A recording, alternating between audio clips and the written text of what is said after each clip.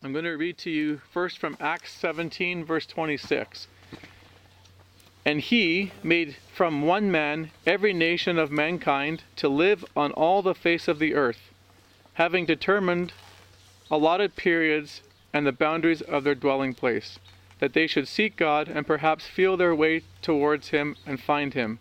Yet he is actually not far from each one of us, for in him we live and move and have our being. I'm also going to read from 1 Samuel chapter 16, verse 7.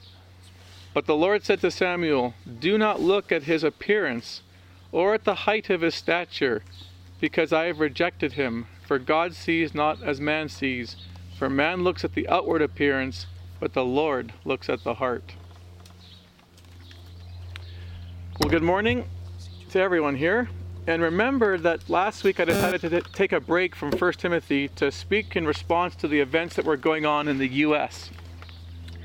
And it led to a massive and important conversation around prejudices and discriminations that exist not only in society, but sadly often in the church as well and amongst God's people.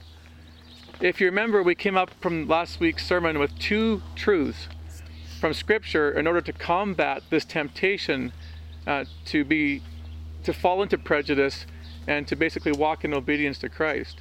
First, we talked about, as followers of Christ, we need to remember that every human being, no matter how different they are from us, has intrinsic value to God.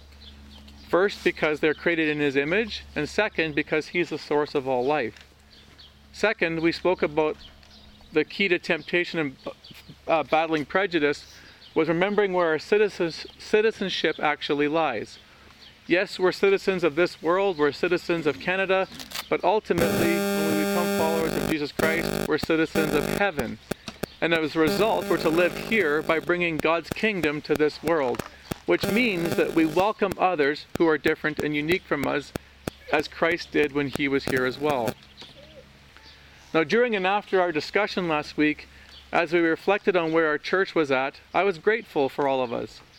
I could see in us and hear in us that we're all working and striving towards coming to grips with how to embrace one another despite our differences, and how to treat each other with respect and dignity both inside and outside the church. However, while we were talking, something else became apparent to me, and I think there's a gap that we could even bridge farther if we think carefully about the language we choose in describing those who are different than us in terms of ethnic identity and from different cultures and whatnot. You see, there were 4 words that kept coming up last week that I heard over and over and over again, and we're all using them. And the words were this: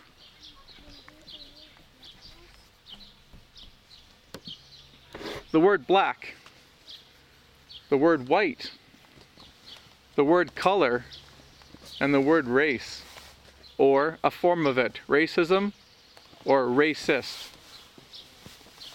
And I believe today's conversation is going to be important because it's going to allow us to cover some new territory we haven't unpacked in 7 years as a church plant at Genesis House. So the first thing I want to talk to you about is the differences that exist among us in regards to our skin, and why using the word black, white, and colored in describing us needs to be really thought over, and I would suggest discarded altogether. You know, it's interesting that we have all very different features that can distinguish us from one another. Different hair, different ears, different noses and whatnot, different heights. But really, next to gender, skin seems to be the most significant. It's the most significant and obvious, especially when it comes to making racial distinctions between one another. It becomes the most obvious feature. But did you know that even though we appear to have very different skin tones, that's why we call some people black and some people we call white, we all basically have the same color. Did you know that? We're all basically the same color. You see, the most influential factor in determining the shade of our skin has to do with a pigment we all possess called melanin. Melanin protects our skin from being damaged by the UV rays of the sun. those who have high amounts of melanin in their skin have darker skin.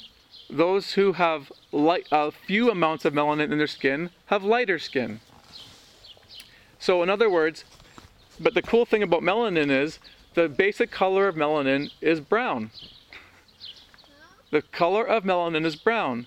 The difference is in what shade of brown is it. It's either dark or light. So I'm not trying to be over dramatic here, but I can prove that we're all different shades of brown. And there's no such thing as a black or white person. And I've asked 2 people if they'd mind me using them as examples, 3 people, and they all said yes. So, maybe I could have Stu, Josiah, and Gigi come to me. And hopefully those of you can see them in the background. I'll back up my chair. Yeah. So, here's an example. Come here, young.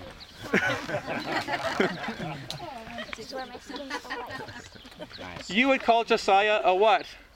A white person. You would call Stuart a white person. And you would call Gigi typically a black person. Let me ask you something. Is Josiah white? Not at all. Is Stu white? Not at all. Is Gigi black? No. Is Stu black? Not at all. They're not black and white. The pigment is brown. They're different shades of brown. Thank you. You can sit down, my good helpers. This is important because Stuart and Josiah especially are called white people, and yet they're not white at all. And I'll use Josiah especially because he's probably got the fairest skin in our church. Gigi would be the extreme on the other side. So again, I wasn't trying to be over dramatic, but I just wanted to demonstrate that we use the word black and white, but really we actually are all brown. We're just different shades of brown. So black and white terms are not accurate. But I wanted to illustrate then to you why the different shades of skin come into play with a simple genetic lesson. A simple genetic lesson. And I apologize to those of you who really know this stuff in terms of maybe the science and biology. I'm not that guy, but I know the basics. So if you look on your PowerPoint sheet, you can see a gene combination chart that I put up there. And it's a grid, it's a box. Now, genes are pieces of DNA that contain the information necessary to build a living organism. That's like a blueprint for a building. Every child, of course, receives half their genetic info from mom and half from dad.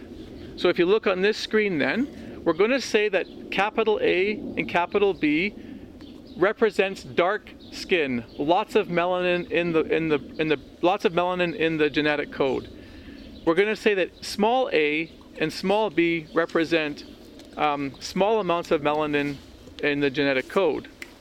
With that being said then, if a mother who's on the top of the grid and the father on the left of the grid, if both of them have dark skin or AB, capital AB combinations, they're going to produce only children that are dark skinned, lots of melanin. If you have 2 lighter skinned parents, AB on the small lettering in the bottom right hand corner, they're going to only produce light colored people, light tones of skin.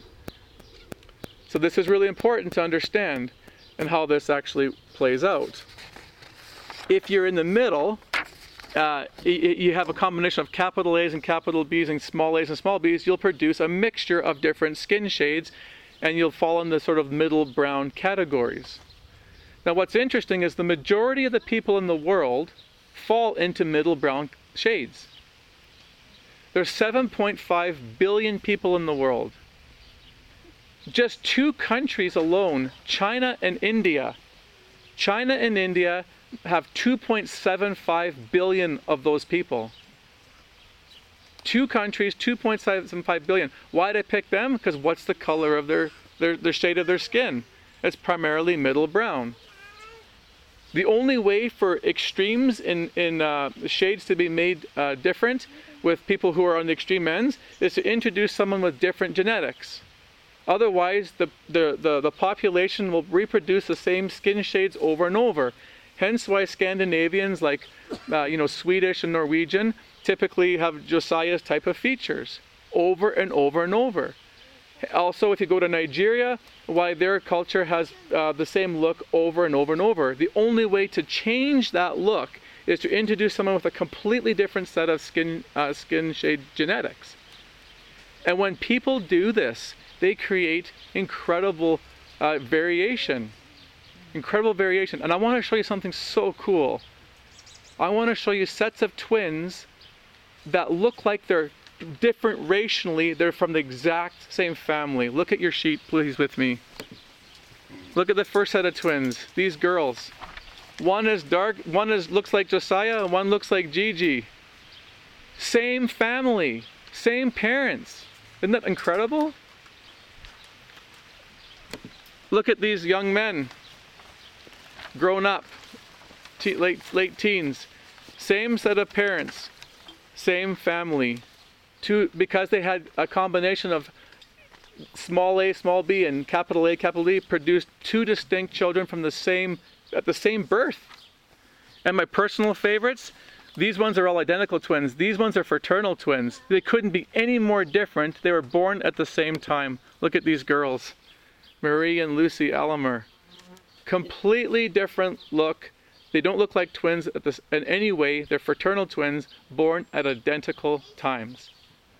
I see Julie and Gigi sitting together. Technically, they could be sisters from the same family. That is absolutely phenomenal when you think about genetics and how they work. You see, this is important when you begin to understand and see all this. And I hope you see why we shouldn't refer to one another as black and white and remove that language from our midst. First of all, we've determined that one, all of us have the same skin. We all have brown melanin. Outside of albinos, the pigment is brown. We're all the same, just different shades. Second, now referring to someone as being of color is ridiculous. If I were to ask you today, who are the people of color? Predominantly, be honest, I think you'd probably say, probably the black people are. But remember, who is the majority of the people in the world? Middle brown. If they're the majority, people like me are the people of color, if you want to technically use those words. That means that we're in the minority. This is critical.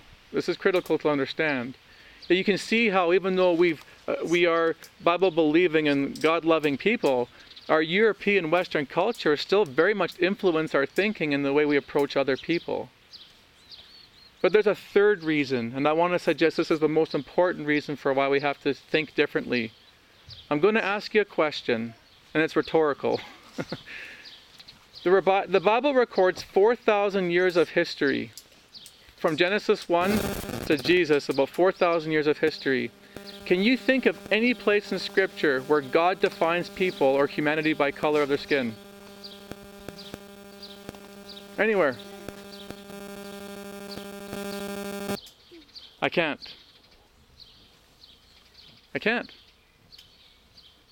So if he doesn't define them that way, should we? The question then is, if he doesn't define them that way, how does he define them? Well, this leads me to another word on our sheet here, on the PowerPoint, the word race, or the word racism or racist. You know, within our society, we commonly refer to those different cultures or those with different ethnic identities of being of a different race. But just like color, the Bible never defines people being of different races. They doesn't exist. Instead, the Bible describes the differences that exist between us in other ways. Look at this in Genesis chapter 12 with the Abrahamic covenant. It's on your PowerPoint sheet. Now the Lord said to Abram, "Go forth from your country and from your relatives and from which your father's house to the land which I will show you. I will make you a great nation." So he's an Israelite, eventually becomes an Israelite. "And I will bless you and make your name great. And so you shall be a blessing. And I will bless those who bless you and curse those who curse you. And in all you, all the families of the earth will be blessed. Not race, but families of the earth. How about this verse in Matthew 28, the Great Commission? Jesus has been crucified, been resurrected, and he's going to send the people out. And he says, all authority has been given to me in heaven and on earth. Go therefore and make disciples of all the nations, baptizing them in the name of the Father, the Son, and the Holy Spirit. Teach them to observe all that I commanded you. So we got the word family. We have the word nation. And my personal favorite, Revelation chapter 7, verse 9. After these things I looked, and behold, a great multitude which no one could count, and from every nation, and all tribes, and all peoples, and tongues, standing before the throne and before the Lamb, clothed in white robes, and palm branches were in their hands, crying out with a loud voice, saying, Salvation to our God, who sits on the throne, and to the Lamb. We got families, we have nations, we have tribes, we have peoples, we have tongues. We don't have the definition of race. And this makes sense based on our origins. We're all descendants of Adam and Eve. That's who we're descended from. We all come from him. That means as they were fruitful and multiplied and filled the earth, as the population got bigger, all of the people shared the same bloodline with him. And remember in Genesis 1, what did God say when he made the creation of the first 6 days? He said this, after the plants and animals, he says he made them after their kind, and after their kind, and after their kind, and they were to produce others of the same kind. The pinnacle of creation was Adam and Eve. What kind are Adam and Eve? They're the human kind. So what are they going to produce? Only human beings. There's only one kind. There's the human kind. There's not different races, different kinds of people. There's one kind, the human kind, expressed in different language, different shades of skin, and different cultures. The cross was for one kind, the human kind. We're the only kind that can be in relationship with him. There's an incredible verse in Acts 7. I read it actually starting the service off. And God who made the world and everything in it was the Lord of heaven and earth. He himself gives everyone life and breath and everything else. He made from one man every nation of mankind to live on the face of the earth, that they should inhabit the earth, for in him we live and move and have our being. You see, we're all one blood. We're all one kind. If you're going to use the word race, we're all one race. There aren't multiple races of people. What's cool about this, that means if we're all descended from Adam and Eve, we're all related. We're all related. You ever think of that? Like Josiah, if I were to ask you who your brother and sister were, you'd say Jarrett and Lee and Madeline. But if I ever said to you, did you know that you're related to Elijah? Did you know you're related to Julie? Did you know you're related to Gigi? You'd think, I'm not related to them at all. But not according to the Bible. You are related. You come from Adam and Eve as the first human being, and it's a giant tree, a family tree of people just spread out all through the world. Yeah, they're hugely distant cousins or distant relatives, but you're still related. You're one blood. You're one blood. Wouldn't that change how you view humanity? And how you treat one another if you actually saw them as related to you? Make a massive difference. This is why this is so important. Do you know what this means then? There's no such thing as an interracial marriage. There's no such thing as an interracial marriage. There's one race. You go back to those twins. They don't have an interracial. The parents are human beings with expressed in different gene pools. But they're all the same kind. Those girls don't see themselves... they see themselves as sisters and with the same parents. They don't see themselves as being one superior to the other, or like they're from different races. Well, if they do, they need their heads, need the correction in their thinking. There's no such thing as interracial marriage. There's just marriage. The only union that God cares about, the only union he cares about in terms of marriage is spiritual. That's it. 2 Corinthians 6:14, do not be bound together with unbelievers.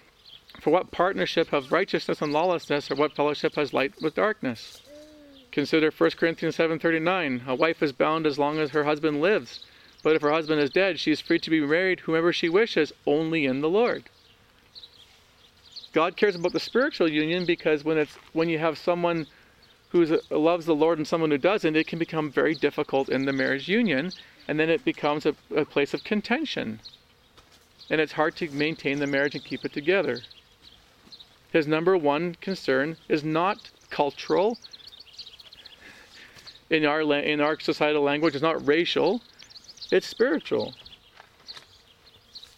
That also means there's no such thing as biracial children. You're just children in the image of God. What's even cooler is this. It's possible, I can't prove it, but if we went for a test, if I needed a kidney transplant, it's very possible that the person who is going to be the best donor for me in this church for a kidney is Gigi and not Jeff. She could be the match for my kidney and not Jeff. Because biologically, we're all the same. The difference is the expression in the skin shade. That's it. We're all brown, just different shades. She could be my organ donor and save my life, not Jeff. The Australian Aborigine who, in the evolutionary thinking, who thinks that they were the closest to the apes and the original men, who were persecuted and basically killed and thrown in zoos as spectacles, those people are all human beings. That Australian Aborigine that is half naked and has paint on his face and holds a spear could be my closest DNA match. That's a far cry from the world, church. In 1925, only 100 years ago, there was a biology textbook circulating through the U.S. public schools titled A Civic Biology Presented in Problems by George William Hunter. This is what he said in his biology book, circulating through the U.S. school systems. At the present time, there exists upon the earth 5 races. The highest type of all, the Caucasians, represented by the civilized white inhabitants of Europe and America. In 2007, a scientist and geneticist, Dr. James Watson, won a Nobel Peace Prize for his work on DNA. 2007 DNA worker, Nobel Peace Prize. He had an evolutionary world of the view, which believed there were some races superior to another. Listen to what he says. There's no firm reason to anticipate that the intellectual capacities of peoples geographically separated in their evolution should prove to have evolved identically. In other words, if you're in Australia and you're in Canada, there's no reason to think that you've evolved identically. He says, our wanting to reserve an equal powers of reason as some universal heritage of humanity will not be enough to make it so. 2007 Nobel Peace Prize winner believes there's different races. I looked up in Google just for fun, definition of racism, just out of curiosity. This is what it said. 2 definitions, virtually the same thing. So prejudice, discrimination, or antagonism directed against someone of a different race based on the belief that one's race is superior. The other definition, the belief that all members of each race possess characteristics or abilities specific to that race, especially so as to distinguish it as inferior or superior to another race or races.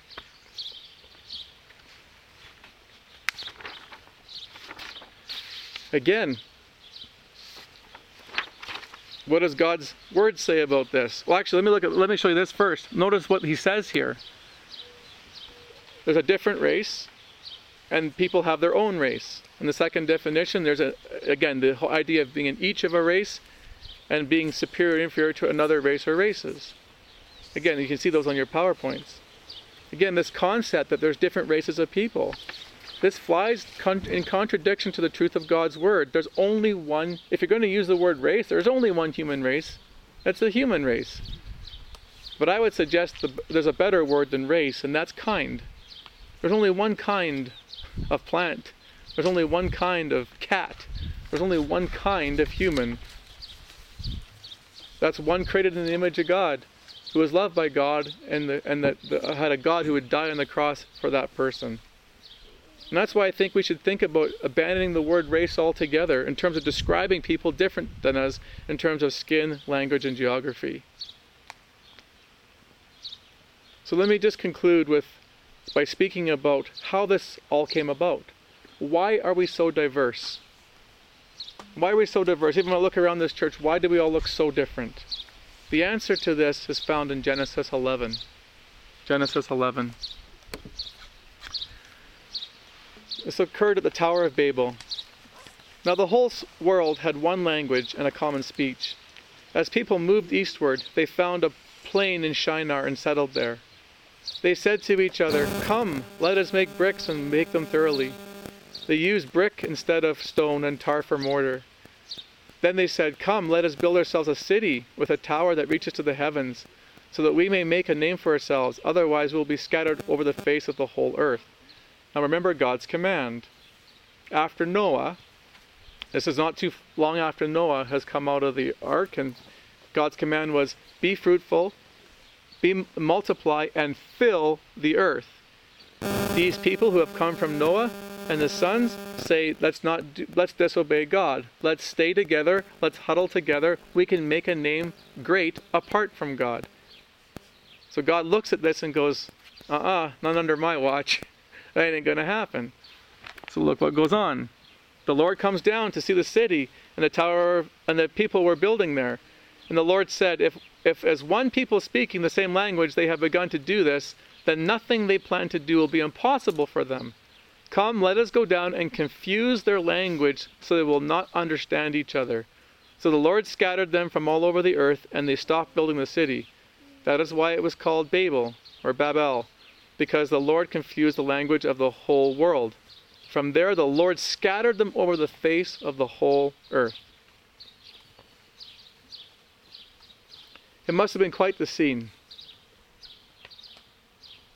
All of us, imagine all of us here speaking the same language.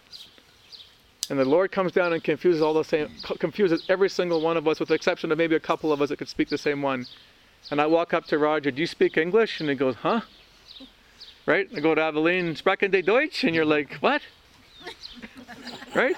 It'd be just like, you're looking for commonalities of people to talk to. Because you imagine how chaotic it would be to try to live together if you couldn't speak. Imagine being married to somebody that you couldn't speak the same language. Sometimes we think we already are married to someone who doesn't speak the same language. That'll be another sermon though. But again, we imagine how chaotic that would be. So what you would do in that situation is you'd find people of like language. You would then leave the other groups to go and be with them. What that would immediately do is actually start to take the gene pool and separate it from the other gene pool. So if you had 70% of your people with light melanin skin, right? So basically people that look like me and Josiah, for example, and we went off to, we went from, that would be in modern day Iraq, and we spread west towards Scandinavia. Once the majority of our genes started to become separate, and we basically made this gene pool the same, we'd start to produce like people in terms of language and looks, and start to adopt cultural practices. So people who had dark skin, who had lots of melanin, who if they went south, predominantly to Africa and places like that, or they would then start to produce like-minded people and likes in terms of looks, because they all have the same genetic features, and the gene pool would actually beget more minimalized in terms of what would be reproduced. That's why we have the cultures we have today. This is why the languages we have today in terms of diversity. But the environment would play a role as well. The climate change. Remember what melanin's job is. It's to protect you from UV sun. Okay? People with small a and small b skin don't do well in hot climates because they easily burn and are prone to skin cancer. That's why when redheads go to Mexico, they hide under trees. Okay? So it makes sense then that in hot climates you find darker skinned people, because their body can handle lots of sunlight. And why people who live in colder climates typically look like someone like me. There are exceptions to this, like the Inuit people and so on, but there's an explanation for that. But you get the general principle. That's how the cultures came to be. This is why the diversity we have in the world, and this is the biblical answer to all of this diversity. Babel happened over 4,000 years ago. It was a long time for different cultures to develop, nations to be established, distinct features within the certain geographical areas to mark its people. So again, I say all this to hopefully make you think about the language you choose in terms of bridging the gap. I think, back to our original statement from our conversation last week, I think as a church, we're doing a pretty darn good job of accepting one another and trying to embrace one another and working through any ideas of being superior to one another. But I think in terms of reaching out and bridging the gap even more, we have to think about our language biblically. God never defines people by color. He never defines people by race. Race doesn't exist. There's only one human race, if you use the word race.